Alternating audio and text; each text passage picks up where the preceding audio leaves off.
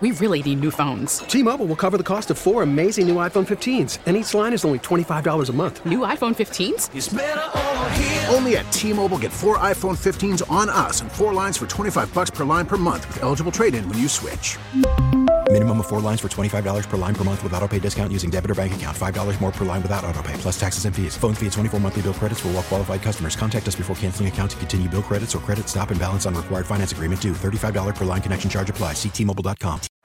Baseball is in full swing. NBA playoffs are heating up, and your NFL team is gearing up for training camp. Listen to the latest on the teams you love here on the Odyssey app. The biggest sports radio stations in the country, providing unrivaled local coverage of their teams, all in one place. Exclusive interviews with players, coaches, and team executives, streaming live and always available on demand. Stay in the know with your favorite teams right here on the Odyssey app. Welcome to Overnight America with Ryan Recker, sponsored by Michael's Flooring, the flooring experts. MichaelsFlooringOutlet.com. On the voice of St. Louis, KMOX.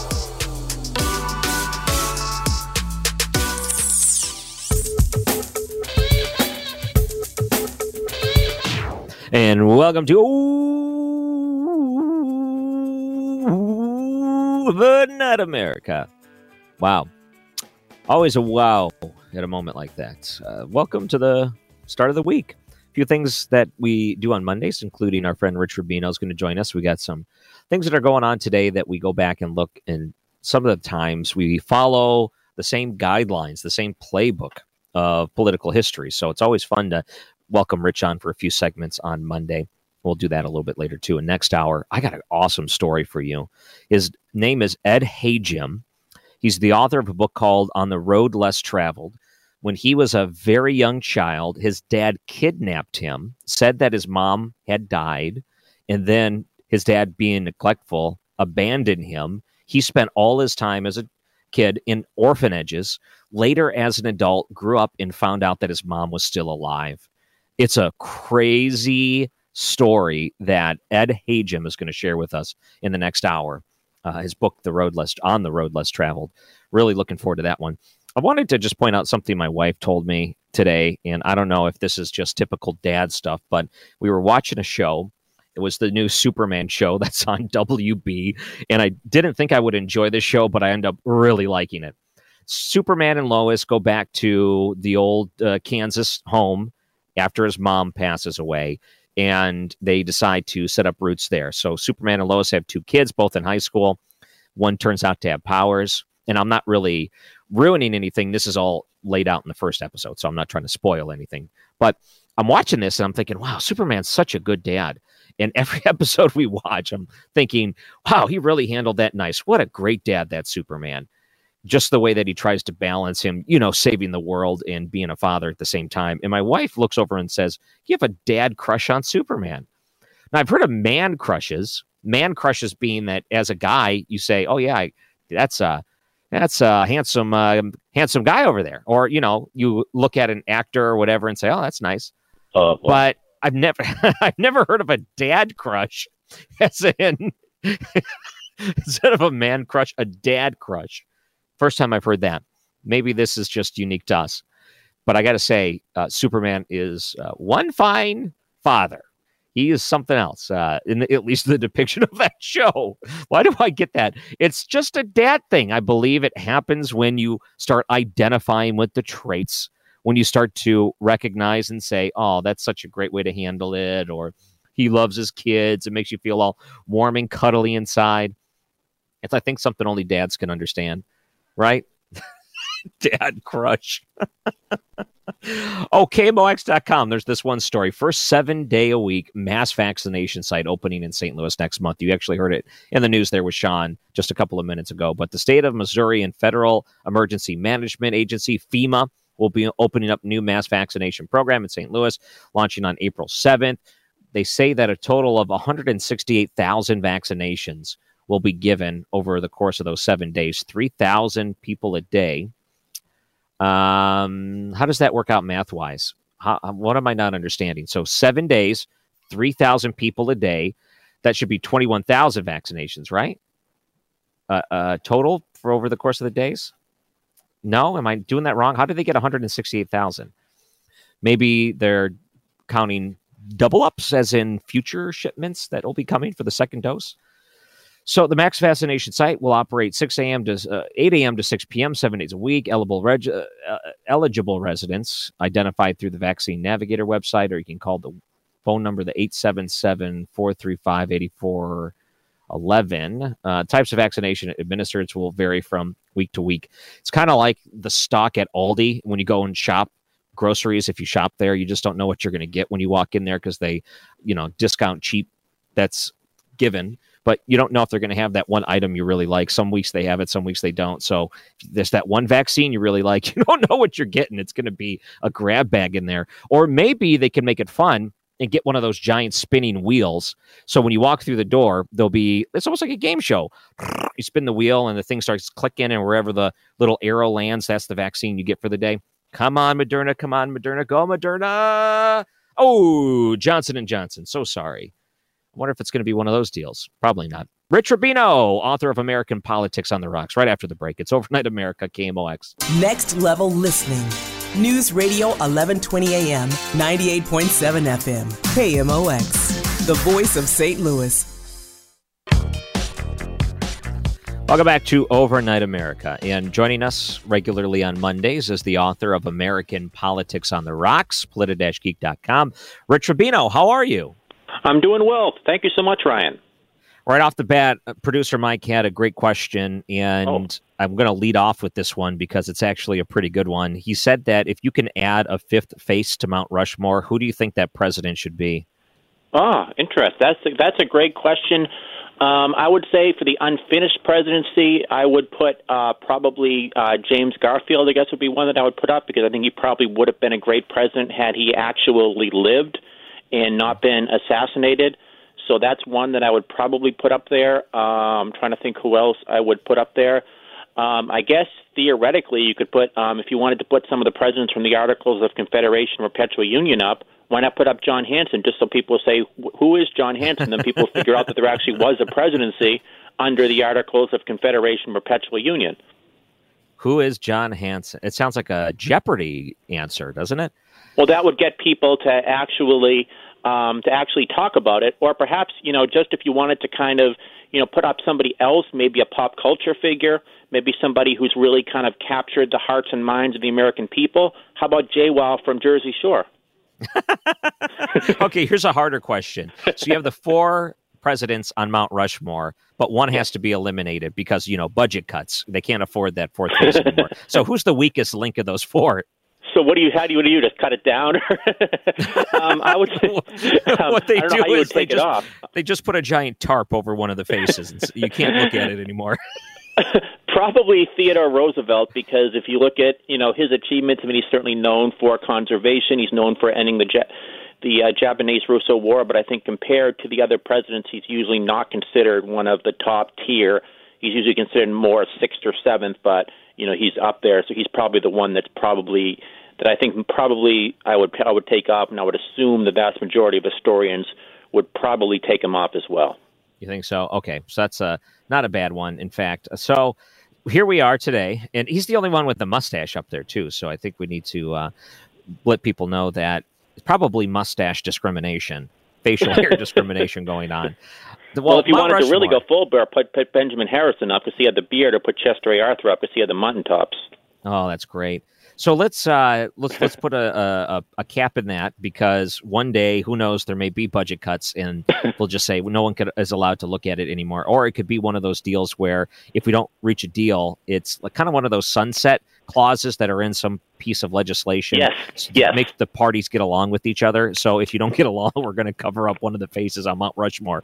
And then eventually they don't get along, and then they're forced by law to cover up one of them. Okay. If people, I've never seen Mount Rushmore in person. I hope one day I'll be able to. Have you ever traveled and seen it?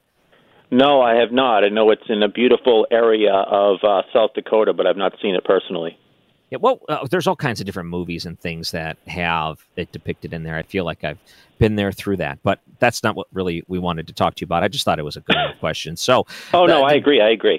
I don't know if you saw that story down in Texas. So there's this GOP candidate that's running for office, a congressional seat, and he's dressing up like a cowboy, and he's like doing all this cowboy stuff. And they're calling him out pretty quick. You know, he's like a guy from New Jersey. He's no cowboy. And it brings up questions about pandering, because this is a pretty clear case of pandering in order to try to get some sort of political favor. So I'm sure there's a lot of examples of pandering over the years in politics. Oh, yes. I mean, and certainly, Texas, the cowboy hat is certainly one thing that a lot of politicians, he's certainly not the first. He's obviously taken it to an extreme, but he's not the first person ever to do that. I mean, certainly you can look at pictures. You can see, you can see pictures of Ronald Reagan, George H.W. Bush. You can see pictures of Bill Clinton. When they all go to Texas, they wear a cowboy hat.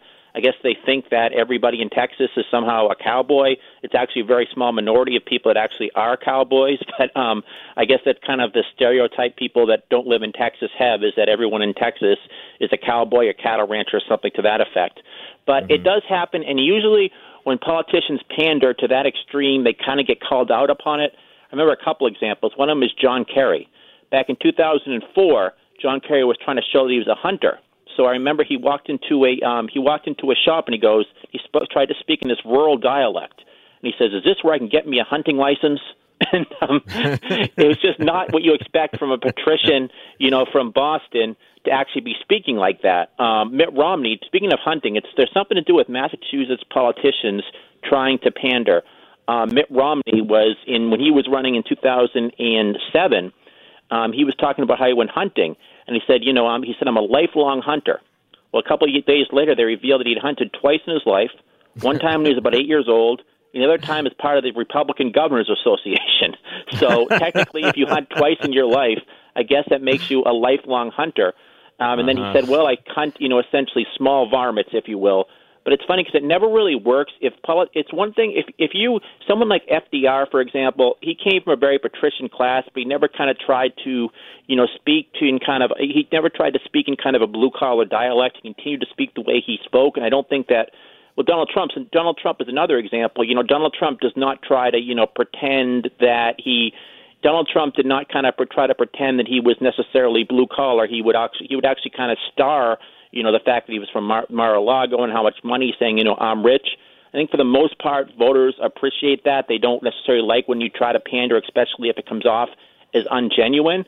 And, it's interesting. When Paul Tsongas was running back in 1992, I remember he was running against Bill Clinton, and Paul Tsongas that year was running on what I call root canal economics.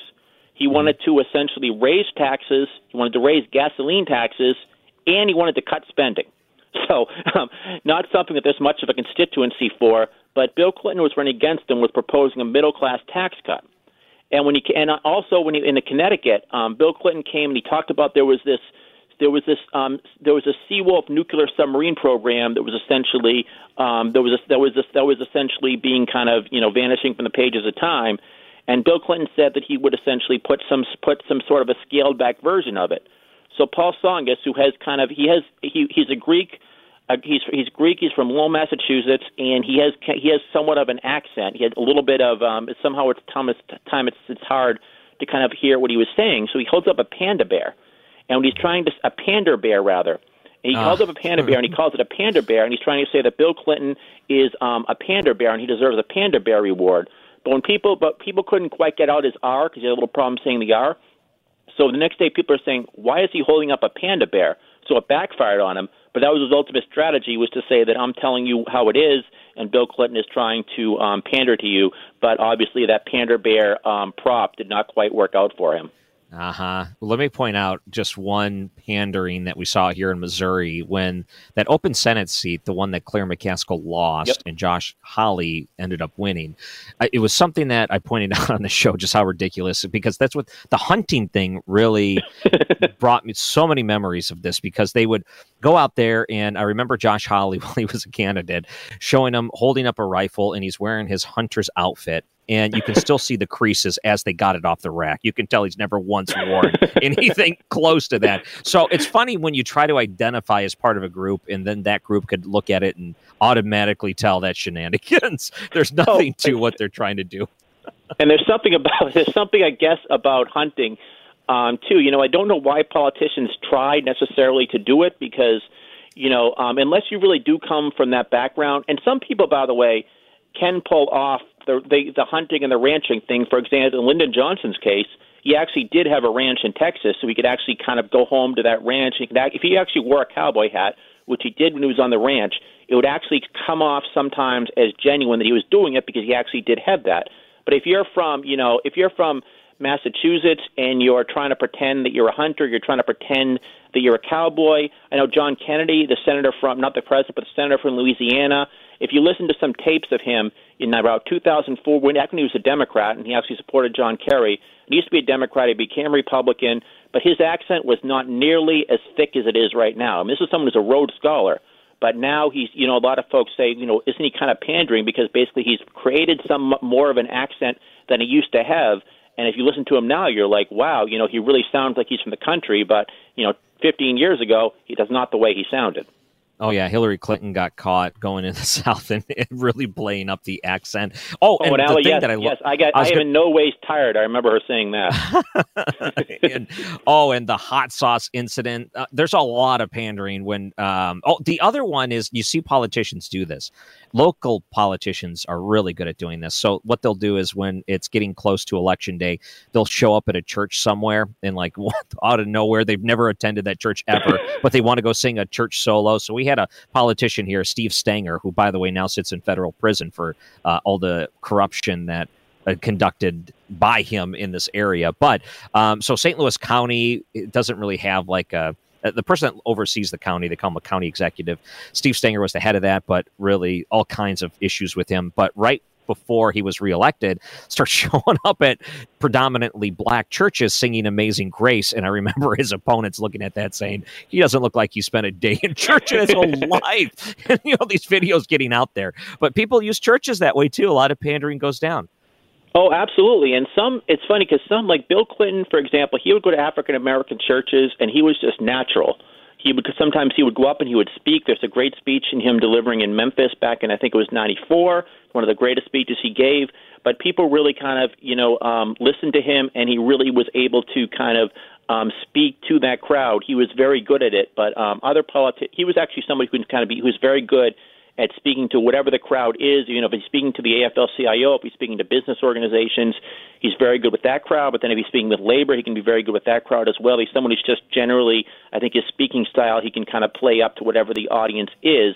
But other politicians, obviously, it does not necessarily bode well for them. And sometimes they'll kind of, stick to a script. But obviously, when they really start to pander, or when they say things that they know that they didn't believe 6 months ago or 9 months ago. I know Mitt Romney, for example, was trying to say he was severely conservative when he was running for president, but his opponents immediately pointed out that when he ran for United States Senate, he said he'd be more liberal than Ted Kennedy on certain issues. When he ran for governor a few days before the election, he said I'm a progressive type of a guy. So you could tell that when he was saying, I'm severely conservative, that he was essentially pandering to a certain constituency, and it didn't necessarily work out well for him. Oh, another example, Al Gore. Al Gore back in 1988, and this is true, Al Gore actually, his father did have a tobacco farm, and he actually did work on his tobacco farm in Carthage, Tennessee. So he was campaigning for president, and he was in North Carolina. And you can actually see this on YouTube. But he gives this really southern accent, and he says, I've sold it, I've worked on it. And he's talking about how he'd worked on tobacco and how he worked in the tobacco farm, and it became, just something that actually really worked for him because on Super Tuesday that year, he basically did very well in many of those southern states. He won Tennessee, he won North Carolina, he won Arkansas. But when Bill Clinton became president, Bill Clinton made smoking an issue, and Al Gore was on the hustings talking about how bad smoking was, and he was talking about how his sister had died from smoking in 1984, and then immediately his opponents pulled out this tape from 1988 when he was running as a Southern Democrat and talking about, essentially starring the fact that he was a tobacco farmer. Oh, of course. With farming, that's another big one, too. It's great. And here in Missouri, what you see during the season, if they're trying to pander to the middle of the state, they don't say Missouri, they say Missouri.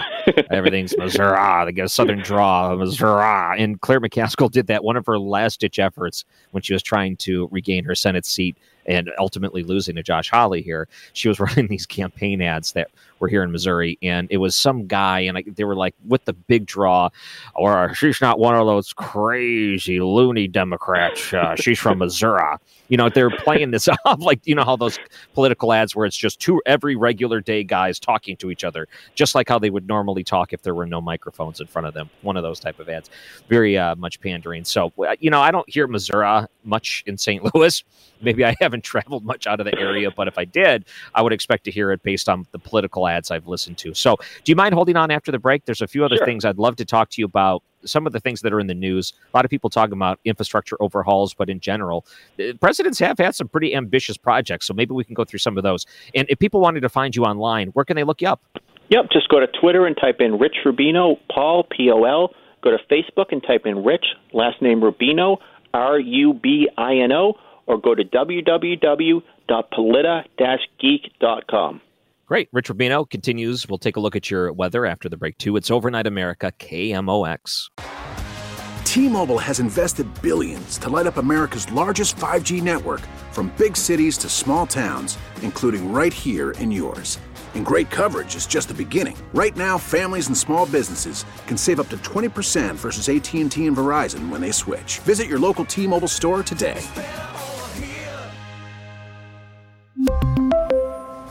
Plan savings with 3 lines of T-Mobile Essentials versus comparable available plans. Plan features and taxes and fees may vary. Baseball is in full swing. NBA playoffs are heating up, and your NFL team is gearing up for training camp. Listen to the latest on the teams you love here on the Odyssey app. The biggest sports radio stations in the country, providing unrivaled local coverage of their teams, all in one place. Exclusive interviews with players, coaches, and team executives, streaming live and always available on demand. Stay in the know with your favorite teams right here on the Odyssey app. News Radio KMOX, the home of the Cardinals. Author of American Politics on the Rocks, Rich Rubino. I was talking to producer Mike during the break, and he was so impressed that you put JWoww on the short list for Mount Rushmore.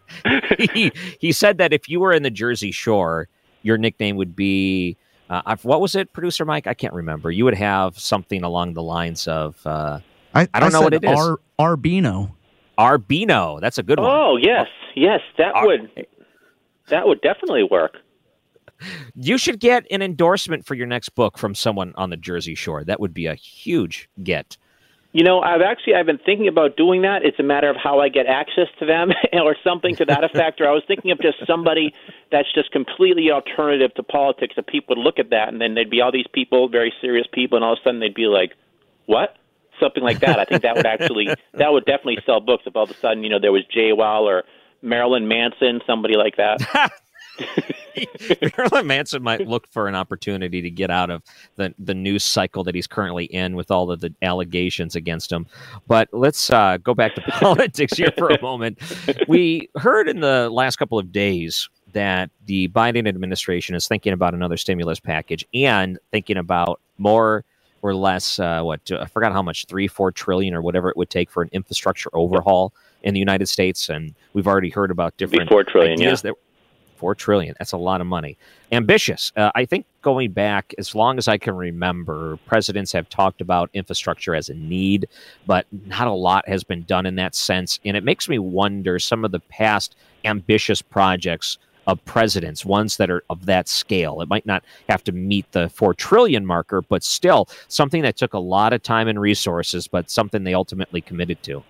Yeah, no, absolutely. And certainly, it's interesting because a lot of people view the president as the leader of the country, but of course the president is only the head of one branch and not the most important branch necessarily. So in order to get much done, obviously there are executive orders, there are minor things you can do, but in order for something to be sustainable, you have to work with the United States Congress to do that. And the fact of the matter is that Joe Biden does not have an overwhelming majority, and it usually has been presidents who have been able to accomplish essentially what they've campaigned on. They have members of their own party in both the House and the Senate. You can go back to certainly Franklin Roosevelt in 1932. He campaigned he actually had campaigned on a very conservative platform, a balanced budget. His vice president, John Nance Garner, had said that Herbert Hoover was on the road towards socialism. But then when he actually became president, you had the New Deal, and you had a litany of social programs that passed through a Democratic Congress. The problem Roosevelt had was the Southern Democrats, who tried to oppose him on just about everything, but he was able to get a lot through that first term. His second term, it was kind of a transmogrification in luck in many respects, because he tried to pack the Supreme Court. Essentially, the Supreme Court was viewing null and void some of his proposals, so he came in and he said, why don't we have a proposal whereby essentially we could have more members of the Supreme Court, because there's nothing in the Constitution that specifies 9, but that never really got through. And also in his second term, he tried fiscal austerity, which helped to lead to a recession, so his second term became a disaster. Another president who actually accomplished quite a bit in those first 2 years was Lyndon Johnson. Lyndon Johnson, of course, had an overwhelming House, an overwhelming Senate who were Democrats. His problem, of course, like Roosevelt, was with conservative Democrats. And interesting at the time, he came in, and part of what he wanted to do was the unfinished agenda of John F. Kennedy. And I know you look at this, it's very different today, but at the time the Democrats were in favor of a tax cut, and John F. Kennedy had proposed it, and Republicans like Barry Goldwater were opposed to the idea. Dwight Eisenhower said it would essentially put the country in bankruptcy. But Lyndon Johnson got it through the United States House, United States Senate, and he did it with many Republican and conservative Democrat like Harry Byrd from Virginia opposition. But if you look what he did in 64, 65, there's really no time like it. You had Medicare, Civil Rights Act, you had the beginning of the war on poverty, elementary and secondary education reauthorization. You had the Rat Extermination Act. This all happened in 64, 65. But the second 2 years, very little got done of his domestic agenda because Vietnam essentially enveloped the rest of his presidency. Certainly, Richard Nixon came in, and he had both the House and the Senate being controlled by Democrats, and there wasn't much that he could do domestically, nor did he really want to, because he was always a foreign policy president. John F. Kennedy and Richard Nixon, were basically viewed domestic politics as kind of necessary evil. Lyndon Johnson, I think, viewed foreign policy as a necessary evil. But in Nixon's case, certainly there was the opening up to China. This isn't something he'd necessarily really run on, but there was certainly the START Treaty with the Soviet Union. There was détente. He was able to get a lot of that done through executive agreement, not necessarily by working with the United States House and the United States Senate. Ronald Reagan, certainly when he campaigned, he said, I'm going to balance the budget, I'm going to cut taxes, and I'm going to increase military spending.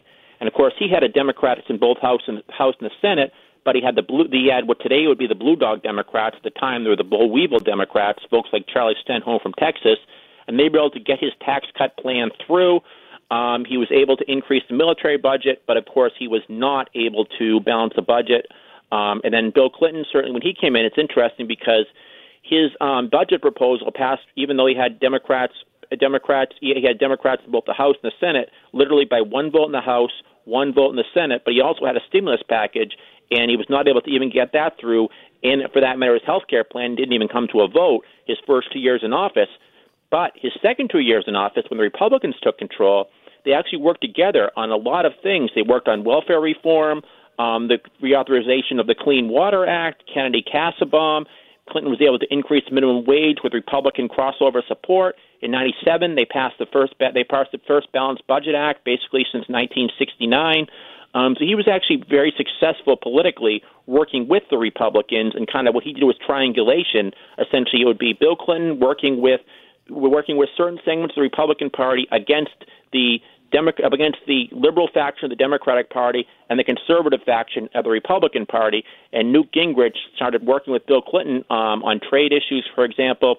And there was some talk, there was maybe that perhaps there should have been some sort of a third party with Clinton and Gingrich essentially in charge of it. And then you had, the Dick Gephardt Democrats on the one side and kind of the Jesse Helms type Republicans on the other side. But basically, the lesson is that you essentially, if you want to do something on your own for achievements, and you don't have, the House or the Senate, the best thing to do is something on foreign policy like Nixon. But if you do have both the House and the Senate, like Johnson did, you're able to achieve a litany of domestic legislation.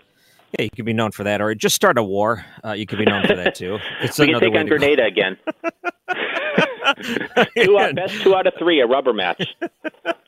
Rich Rubino joining us. And some of the news that keeps coming out of New York, their governor, Andrew Cuomo, not stepping down. I mean, it's one allegation after another, woman after woman. We even have some high-profile cases today. There's even a photograph with a new allegation of a woman feeling uncomfortable when you reached in and, gave a kiss and she wasn't welcoming that. We have the problems with the nursing homes and that being investigated. We got the preferential treatment with the testing, and there's a lot of things coming out about Andrew Cuomo, but he's not stepping down. So politicians, sometimes they try to weather the storm. Doesn't matter how much evidence is piled up against them in cases like this. And I'm sure there's a lot of cases like Andrew Cuomo where you would think there's enough to have him step down, but they just decide not to. Yeah, other than that, Mrs. Lincoln, how was the play? Yeah, absolutely. This reminds me what happened back in 1996, back in Arkansas. So Jim Guy Tucker was the governor. He succeeded Bill Clinton, and he was involved in kind of tangentially in the Whitewater episode. It was kind of, some very, very Byzantine charges I won't get into, but he wasn't actually necessarily related to Bill Clinton, but Jim Guy Tucker was convicted. He was indicted, then he was convicted. And essentially in Arkansas law, if somebody is convicted, they cannot necessarily continue to serve as governor. So Tucker said that he was going to resign after his conviction. So Mike Huckabee, who became who was lieutenant governor, was ready to become governor. And the day that Huckabee was supposed to become governor, Tucker called him about 10 minutes before he was going to go down and take the oath of office and address the General Assembly, and said that he's decided that he's seen a provision in the Arkansas Constitution that allows him to essentially go off on disability. In other words, now this is really confusing, but basically what he says, he insisted that he was not guilty, and there's actually a lot of arguments that perhaps he was not guilty. But he insisted that he had a case, and then he was going to appeal it. In part because one of the jurors was married to somebody that Tucker had denied executive clemency to, so therefore there was somewhat a conflict of interest. There should be a new trial, but Tucker said, I'm not going to continue to serve. So what essentially is going to happen is I'm going to continue to be governor, but you're going to become acting governor. I mean, you're going to be acting governor rather than governor. So all these folks in the state legislature and the state General Assembly in Arkansas are all waiting for Huckabee to be sworn in, and they find out this is going to happen. And there was really this uproar, this tumult. This just could not happen. And the Democrats at the time controlled, but if you could believe it, both the House and the Senate, began speaking with Huckabee about the possibility of there being impeachment and then a conviction, so that Tucker could not become governor. So Tucker kind of saw the hand running on the wall, and essentially did actually resign that day. But this was essentially about 4 or 5 hours of just absolute tumult in the state of Arkansas. And then Huckabee, of course, did land up becoming governor that day. But it was a very interesting episode.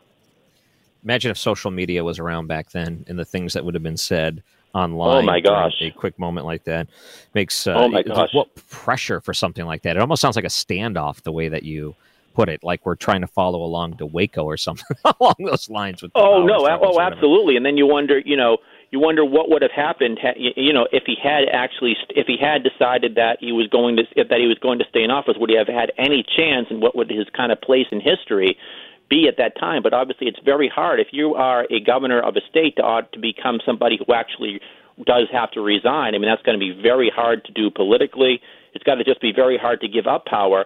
That's why you see oftentimes governors and presidents, for that matter, in their last days do things they hadn't done in the rest of their entire administration. They end up pardoning a lot of people. They put people on certain plum jobs and certain commissions, just so they can kind of use every single ounce of the power that they absolutely could use. But Tucker's an interesting guy because he had been a rival of Clinton's. They had run against each other in 1982. Clinton had won that election. Then in 1990, Tucker had announced he was going to run for governor of Arkansas. And then Clinton said that, I'm going to run instead, because he was going to run for re-election. Tucker thought he was going to run for president, so Tucker runs for lieutenant governor. And then Clinton has to resign. Clinton ends up resigning to become president. Then Tucker becomes governor. And then Whitewater, which essentially was supposed to go after Bill Clinton, they found this tangential business deal that Tucker had made. So then Tucker's the one that lands up, actually having to resign and being convicted for this kind of tangential issue based on, Bill Clinton. Very interesting, very intriguing story. Okay, so going back to the Mount Rushmore thing, so we only got a couple minutes, and since it is March Madness and all the college teams are playing each other, let's say the Final Four were the 4 presidents in Mount Rushmore. So I'm going to give you the matchups, and you tell me who you think would ultimately be the better suited to stay on Mount Rushmore. So if we go from left to right, you have Washington and Jefferson. So if those two were face-to-face and only one could stay, which one would stay? Washington. Okay, and then you have Roosevelt and Lincoln. Of the two, which one would stay? Lincoln. Okay, so now you have Washington and Lincoln in the finals. That's a pretty heavy two to have to pick between the two. So if one could only be the triumphant winner between Washington and Lincoln on Mount Rushmore, which one would it be? I would say Washington for this reason, because Lincoln is still very controversial in many parts of the country. Certainly if you say his name, I'm sure in parts of South Carolina there will be negative views. Washington, I don't think there would be many people who would have very much negative to say necessarily about his presidency. There are some that would have negative things to say about him as a person, certainly owning slaves, but as a president, I don't think there would be that much opposition unless there's maybe somebody who still has animosity about the Whiskey Rebellion, but I doubt that's the case anymore. They still talk about it these days, yeah. That's actually a pretty good Final Four, the Mount Rushmore presidents. So, or we could go through relegation like they do overseas when they play soccer and the lowest ranking teams get sent down to the minors and the highest minor team gets sent up to the pros. There could be a relegation thing where they swap out presidents' faces based on the way things are going. Well, okay. I think they should do that with politicians. I think they should make it like professional sports. I think you should be able to trade them. I think you should be able to have them as free agents. I think that, if once somebody's 6-year term is up, maybe they'll decide they're going to go somewhere else. Maybe they could have a vote in the state legislature about who's somebody that they should try to recruit. And maybe instead of having paying everyone the same amount, maybe a state could say, you know what, we really want this guy from Alabama, so if Vermont wants this guy, say, you know what, we're going to give him $6 million to come here and be a senator for 6 years, and Louisiana proposes it, and then potentially, they could release people, they could trade people, maybe trade a senator for 2 prospects, for 2 draft picks, or potentially for 2 members of the House of Representatives. Make them like professional sports, and I think young people would really follow the American political sphere. Yeah. Oh, I got traded to North Carolina. Oh, man. I don't know where the tough state would be for something like that. All right. So if people wanted to look you up online, where can they go? Well, of course, they'd be rentals too. So maybe once they can prove themselves for that, last year, then they can maybe go to somewhere they really want to go. If Florida would want to pay more, for example. Yeah, by the way, like Romney, for example, grew up in Michigan, went to Massachusetts, now he's in Utah, so he's a journeyman politician. Yes, he is. Yes, he is. Okay. Yes, absolutely. He's you're right. He grew up in Michigan, then he went to Harvard, and when he went to Harvard, then he landed up. When he went to Harvard Business School. Then he landed up, staying in Massachusetts based on that, and then he landed up back in Utah. But I hear that at the end of this term, when his 6-year term is up, I've actually heard that Arkansas is seriously considering putting in a bid for him. Big trade. All right, politi-geek.com, the book American Politics on the Rocks, and you can look up Rich Rubino online. Thank you so much for coming on to KMOX tonight. Yes, thank you so much. And he joins us on the Bommarito Automotive Group guest line. This is Overnight America, KMOX. Overnight America with Ryan Recker is sponsored by Michael's Flooring, the flooring experts. MichaelsFlooringOutlet.com. On the voice of St. Louis, KMOX. Rich Rubino is so fun, isn't he? Wow, we got a great guest lined up for the next hour, and I'm excited to tell you about it because it's a story about, as a child, he was kidnapped by his dad. He was told that his mom died. Eventually, his dad, being neglectful, left him.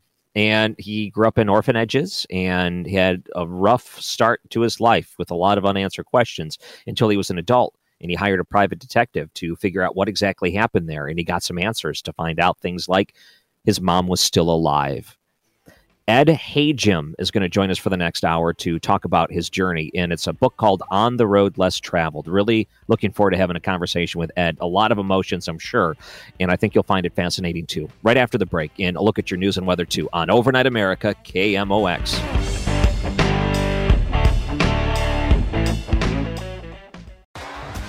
T-Mobile has invested billions to light up America's largest 5G network, from big cities to small towns, including right here in yours.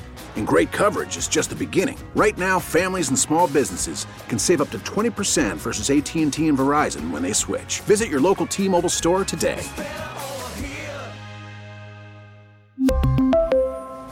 Plan savings with 3 lines of T-Mobile Essentials versus comparable available plans. Plan features and taxes and fees may vary. Baseball is in full swing. NBA playoffs are heating up, and your NFL team is gearing up for training camp. Listen to the latest on the teams you love here on the Odyssey app. The biggest sports radio stations in the country, providing unrivaled local coverage of their teams, all in one place. Exclusive interviews with players, coaches, and team executives, streaming live and always available on demand. Stay in the know with your favorite teams right here on the Odyssey app.